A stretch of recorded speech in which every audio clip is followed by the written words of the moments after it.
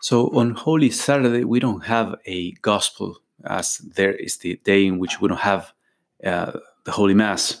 The Mass will be the Mass in the evening after sunset, but that's already the Mass of the Resurrection. So if you want to meditate something on the spirit of the day, there's not a gospel that the liturgy will give us. So I follow these recommendations. The first one is that you can do the daily retreat that we're posting at aucatholicdc.org. And there will be a talk posted there by 9 a.m. tomorrow. And you can watch that video and do the exercise. The other proposal to pray and to kind of prepare your heart for the evening celebration is to read the readings of the Easter Vigil, the readings that will be read tonight. Especially if you're attending that Mass of Easter Vigil or watching the live stream Mass, that's going to prepare you for that. May I recommend that you read all the readings except the Gospel, because the Gospel is already the resurrection. So you can just read the different readings that lead up to that, build up to that moment.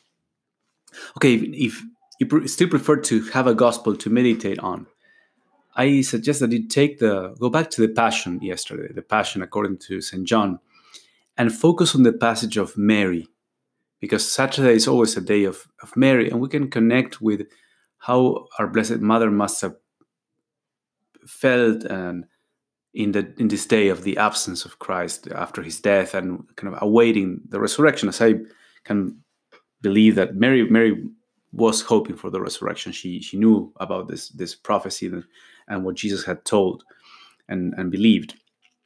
Let's go into that passage then, the one that the Lord says to Mary, "Woman, behold your son," and then to the disciple whom he loved, "Behold your mother." According to the tradition, that's St. John the Apostle standing next to Mary at the foot of the cross. Notice that, first of all, that passage follows right after they talk about the tunic that Jesus had that was seamless, and so the soldiers didn't want to cut it, but cast lots to see to whom it would belong. And right after that, it transitions to Mary. Some interpreters have said that possibly that means that seamless tunic was something that Mary did for her son. That tunic was something that was given to Christ by his own mother, which I think is possible, And also there's a sort of clue there in transitioning from one thing is immediately to Mary.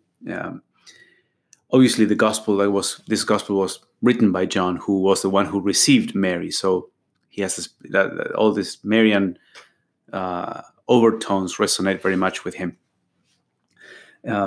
It makes sense that Mary was entrusted to John because, according to most commentaries, Mary was a widow by then. Joseph had died, and so Mary didn't have anyone to support her. Basically, Jesus was the only relative, or at least the closest relative. And so, in dying, Jesus was leaving her mother, who was a widow, and so that gesture of a loving son who loved Mary is to entrust her to the disciple that he loved. And so John, by being at the foot of the cross, receives this amazing gift. He's now in charge of Mary, of taking care of her.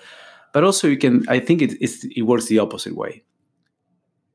John kind of takes care that Mary has a home, and he will support her and care for her. But in a deeper sense, Mary is the one who cares for John and for each one of us. She's the one who guards the faith of John and the other apostles. Also, obviously, because of the solemn moment in which it is said, these are some of the last words of Jesus before dying on the cross. We can know that Jesus didn't just mean this as a sort of practical thing. These words to John and Mary had a far-reaching impact. They were meant for every disciple of Jesus. That, in a sense, that Christ entrusts us to his own mother. And think of this is beautiful also, that in the moment of the passion, of suffering in the cross, and that suffering uniting also John and our Blessed Mother, that's the moment in which the Lord entrusts us to her. It's like that going together through the passion of Jesus creates this new bond. Jesus creates new bonds. He connects you with other people, other saints, in this case with Mary, and creates this motherhood in her for you, and this sort of, son-daughter relationship towards her in each one of us. So I just wanted to comment on a few aspects of this gospel, and maybe think of what it means that the Lord can do such things through the power of His cross and through His grace, and create these new relationships. Call us in our make it part of our mission to care for one another. It's not just that He does it all, but He creates you, and He calls you that your mission will be to protect others, to guard others, to provide for others. Isn't that amazing? So maybe pray on what that means. And obviously also walk with Mary on this day of absence, of this day of mourning for her, and of awaiting the resurrection of her Son.